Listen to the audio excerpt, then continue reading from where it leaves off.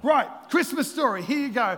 Angel Gabriel appears to a young virgin lady called Mary. He says, you're going to have a baby. She says, how will I know it happened? The Holy Spirit will overshadow you and you will be thin. Then Joseph goes, oh my gosh, my betrothed bride is pregnant and it's not my child. I'm going to divorce her, but I'm going to put her away quietly because I don't want to make her ashamed. And so then the angel has to turn up to him and go, don't put her away, for the child that's born of her is born of God. And so them two then are together and they're going to go, oh, this is wonderful. Then Caesar Augusta, is everyone keeping up? Yeah. Okay. Slow it down, right? And then Caesar Augusta, okay? Caesar Augusta is the Roman Caesar who lives in Rome, and he makes this decree that everybody should go to their own hometown so that we can find out how many people we have so that we can tax them more. Okay, you think taxation's bad in Australia? It was nothing compared to those days, all right? The Caesar gets them to travel 100 miles. Now, I've had 3 children, not me personally, but I've been with a wife, the same wife, but boy, I'm going to get in trouble today. And we've together, my wife has born 3 children. And one thing I know about traveling with women is it's actually sometimes a little arduous. Yes, men who are brave, men, anyway. There's only one thing worse than going on a road trip with a woman. It's going on a road trip with a pregnant woman. It's bad. It's bad. We are not going to dig ourselves out of this hole, are we? Right, moving on. So how about we skip that part? They go on this road trip. It's a 100-mile road trip from Nazareth to Bethlehem. It's a long way. It's not like today. How many people read the Christmas story and you kind of read it and you put your westernized filter onto it? Like, you know, they kind of got in this cool car with air conditioning and they drove over to Bethlehem. They got out. There was no room, but it's okay. They found this stable, which wasn't too bad. And then they set it up and Jesus was born and they laid him in a manger. Right, but that's a Western. But if you really kind of went through, they had to walk that traveling journey. It was a long walk. They got there finally, pregnant. She's about to give birth. They're panicking. There's nowhere to go. Thousands of people have flooded into Bethlehem for the census that was dictated by a Roman emperor who doesn't even live in the town. You know those people who sit in their high palace somewhere making up decisions for everybody else? We wouldn't have that in Australia. It's only in other older days. And so it was really arduous. You know, I mean, come on. You think today's bad, don't we? We sometimes go, but Jesus came into that setting. He came into that setting when taxation was high, when the rich got richer and the poor just were bad off, okay? And we go, oh, that's the same. Oh, no, it's really not. No, it's really not the same as back then, okay? Today's a lot better. Back then was really bad. Today's a lot better. And so the picture is that Jesus comes into that, and here's my thought for today. He transforms something. Where's my tablecloth? Do I get a tablecloth and a Christmas tree? It looks pretty. Thanks. Dave, where's my Christmas tree? He said I didn't get one, and there's one there. Moving on. Jesus comes in. And he transforms the whole setting. He transforms, and have you ever wondered why 2,000 years later we're still gathering together and talking about this? 2,000 years later, we gather together. In fact, it's the one thing that pretty much the whole world can almost agree on. 2,000 years later, the world seems to stop. And we have a discussion. And we remember that Christ was born. Why? Because a baby was born? Thousands of babies have been born. They didn't change the world. Because the baby grew up and died? Thousands of babies have grown up and died. They didn't change the world. What was it about Jesus that changed the world? And there was something that I want to come to today. Jesus changed the world by the way he lived his life. Jesus lived in such a way that he transformed the ordinary into extraordinary. He transformed people's lives. And 2,000 years later, we are still talking about this person called Jesus. And I want to say to you today that if you would just come with me on this journey, I believe he can transform your life. In fact, I believe he can transform your Christmas. I think sometimes we get caught up in Christmas and it's all about the sharing and the giving of the gifts, and that's really cool. But sometimes in amongst all of this picture, I feel like Christ seems to get lost. In all the consumerism and all the commercialism, it's like we lose Christ in all of this, and it all becomes about the glitz and the glam. But 2,000 years ago, he was born into a stable and laid in a manger with no glitz and no glam, and yet he transformed the world. And I don't know about you, but Christmas time for me is one of my favorite times of the year because I get to eat. I know, you'd look at me and think you get to eat every day. Not like Christmas. Anyone else gets to eat at Christmas time?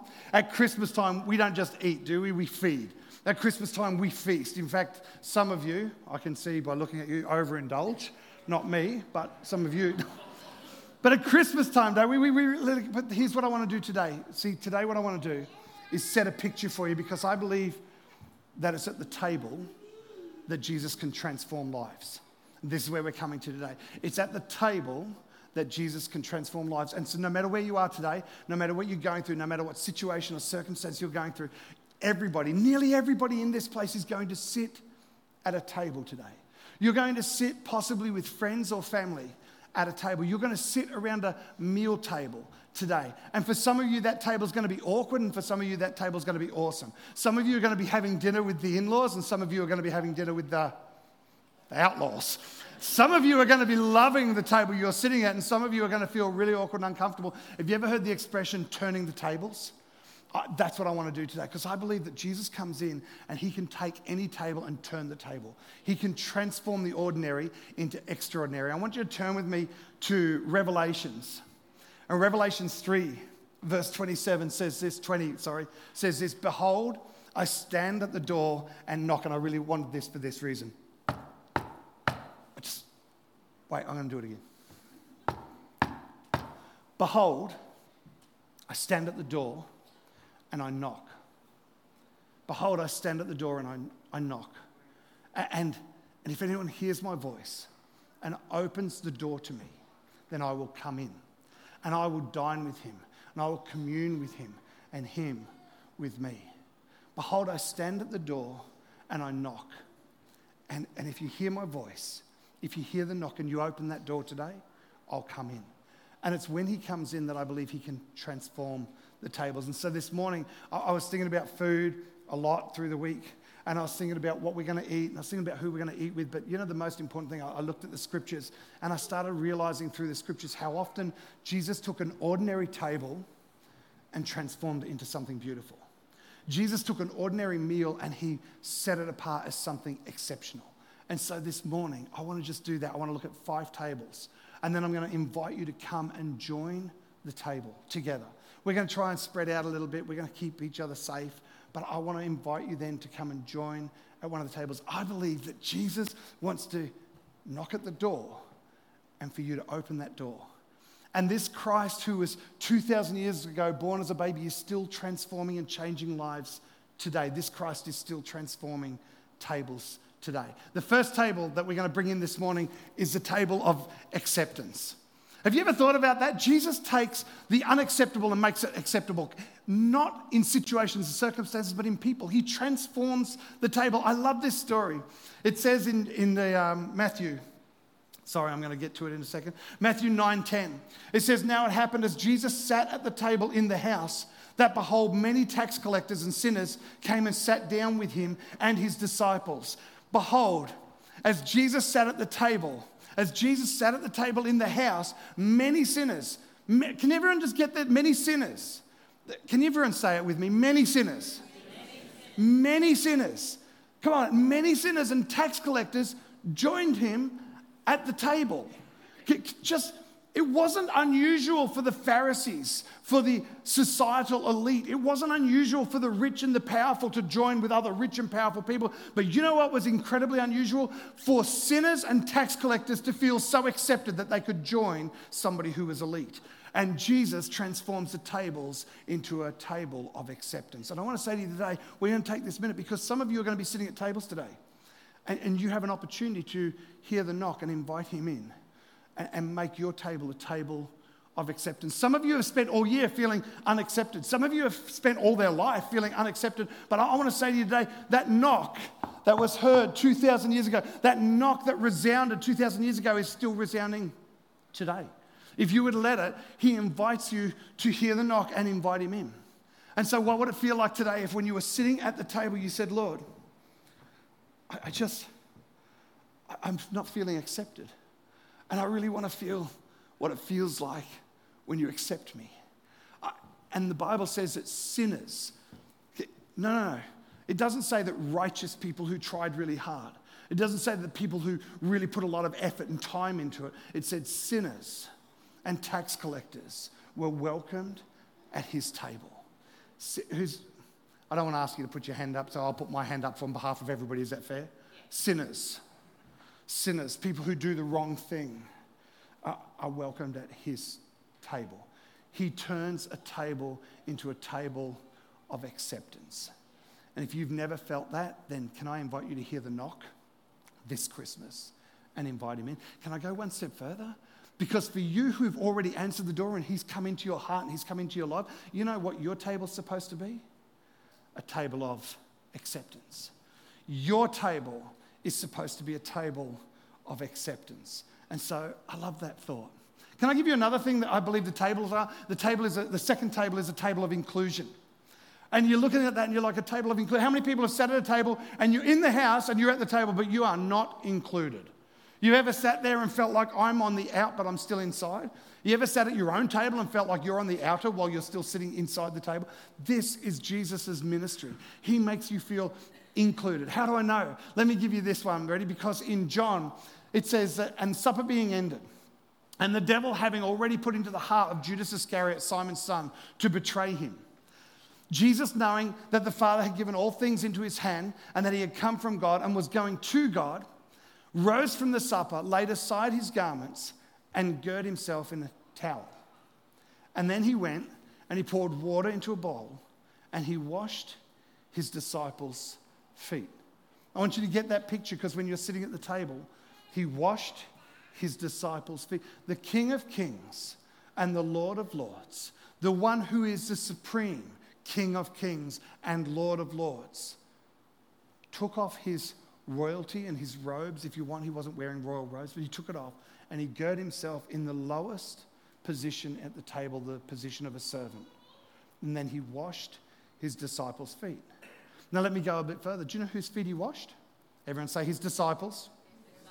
Wonderful, that was great. Do you know who his disciples were? Let me give you a quick one. The people who were sitting at that table, Peter. Peter, who just a few short hours would deny he ever knew Jesus. That guy. Peter, who would say, I don't know him. I don't know him. I don't know him. 3 times he would publicly deny that he even knew Jesus. Jesus washed his feet. Thomas, who would just a few days later totally doubt that it could ever happen that Jesus had come back from the dead, even though he told him over and over again that that was what was going to happen. Thomas, who doubted him, he washed his feet. But my favorite, Judas, who betrayed him. Judas, who had already put it in his heart that he was going to betray Jesus. Jesus washed his feet. Can I ask you a question this morning? When you're sitting at a table, do you feel included? And maybe if you don't feel included, maybe it's time to ask Jesus to come in and be a part of that table. Jesus, would you come in this morning? Would you come into the table? Can I hear your knock and invite you in and make my table a table of inclusion? Who is it this morning that you need to include? Who is it that you know rubs you the wrong way, but you need Jesus to do something in your life so that you can include them? Do you like that this morning? Church, these tables transform your lives. And we go through this and we tell the Christmas story, and I don't want to just go through and tell another Christmas story. I want to tell you about how Christ is still knocking at the door just as he was 2,000 years ago, and Christ is still in the transforming business, and Christ still wants to be a part of your life today and transform your tables of acceptance and turn the table from exclusion to turn it around to an inclusion. And I'll give you another one today. He has a table, and I like this one. He has a table of forgiveness. Jesus transforms a table of judgment into a table of forgiveness. There's this story told that Jesus went to a Pharisee's house. The Pharisee's called Simon. And Jesus walks into the Pharisee's house and he's sitting down and he's eating a meal. And as he's eating the meal, this woman comes. This woman comes and she begins to cry over his feet and begins to wash his feet with her tears and begins to wipe his feet with her hair. And Simon the Pharisee, Simon the societal elite, he's looking at this and he's, you know how they get that kind of looking down my nose, that disdainful look? Anyone ever experienced that? Some people are really good at practicing it. Good job, Alex. You've nearly got that disdainful look down pat right now. If I just keep going, will I get a smile this morning? Well, moving on from Alex, right? But he looked down his nose and he's like, if he only knew who was touching him, if he only knew who was touching him, he would have nothing to do with that woman. If he knew who was touching him, he'd have nothing to do. You could almost imagine Simon to be just kicking her away. Get away from me, you dirty, filthy. The Bible says it was a notorious sinner. Some people have postulated that it could have been a prostitute. And this woman had come in and sat at his feet And began to wash his feet and to love on him. And so Jesus stops the whole meal. He says, Simon, I've got a question for you. He said, Simon, and he begins to return the table. He begins to reshape it. He takes the table and turns it from a table of judgment to a table of forgiveness. He says, Simon, I've got a question for you. And he unpacks this question. He says, there were two people, and one owed somebody $100 and the other owed somebody $10,000. And the person who was owed the money forgave them both. Who do you think loved him the most? And Simon said, I expect the person who had a $10,000 debt forgiven. And Jesus said, that's exactly right.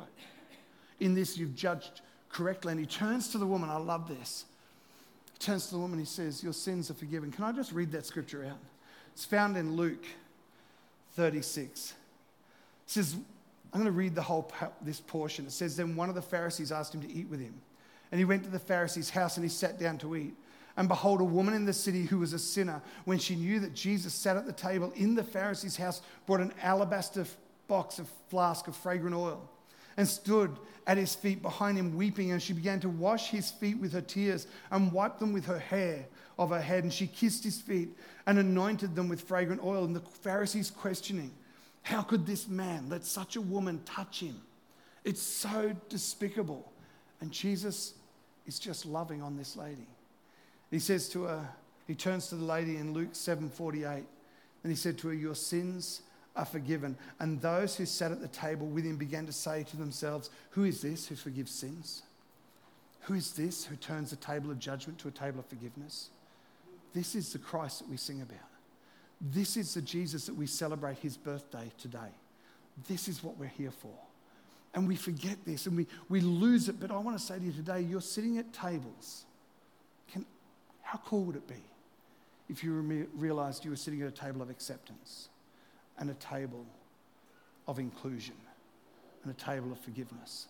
And maybe today some of you are weighed down with your sins and the heavy weight of the world and all the things that have gone on. Wouldn't it be great to just hear that knock today? Say, Jesus, I want to receive your forgiveness. I want to dine with you today. Don't make this Christmas day like the one last year and the year before and the year before. Don't just make it insignificant. Make it special. Invite Christ to be a part of your Christmas day. Can I say that again? Invite Christ to actually be a part of your Christmas day. Can I go one step further? Is there somebody you might need to forgive today? Somebody maybe has hurt you.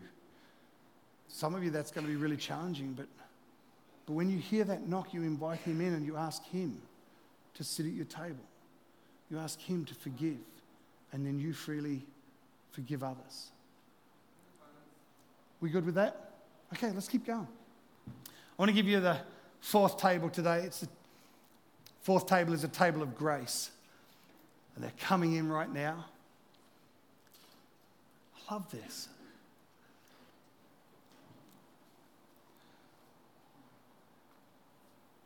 Zacchaeus is this small man. He's a tax collector. And the Bible says he heard Jesus was coming to town, and so he ran up a tree and so he could see Jesus coming. And when Jesus gets to that spot, he stops and he looks up and he says, Zacchaeus, I need you to come down because I'm eating at your house today. I need you to get this because it's a table of grace.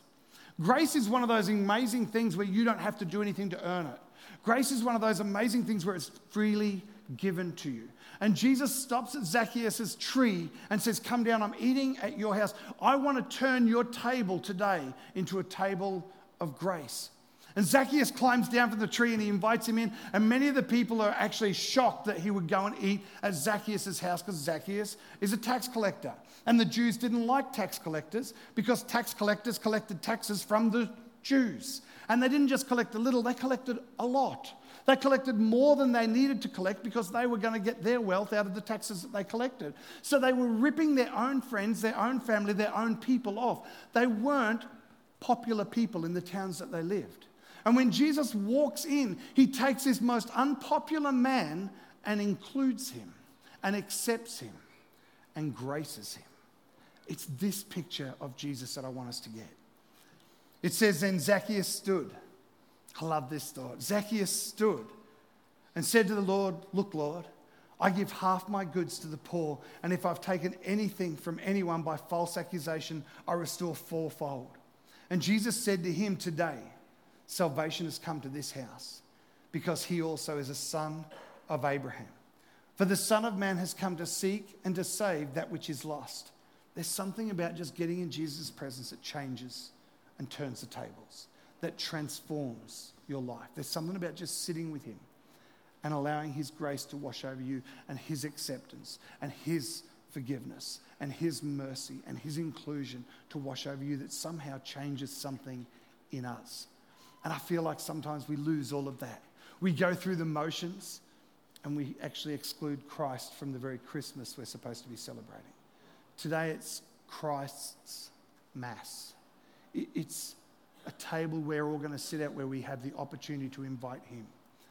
And I don't know where you're at today, and maybe I know I'm labouring a point, but I feel like we need to. When I was pondering this through the week and what do I bring for a Christmas message, and I was talking to my mum and dad, and they're like, I think sometimes people just need to hear the Christmas story. I think the Christmas story is boring unless it has a meaning. Yeah. Unless Christ come to change something. There was a baby born and a baby who died, but Jesus did so much more than just turn up and live and die. He transformed the world in which we live.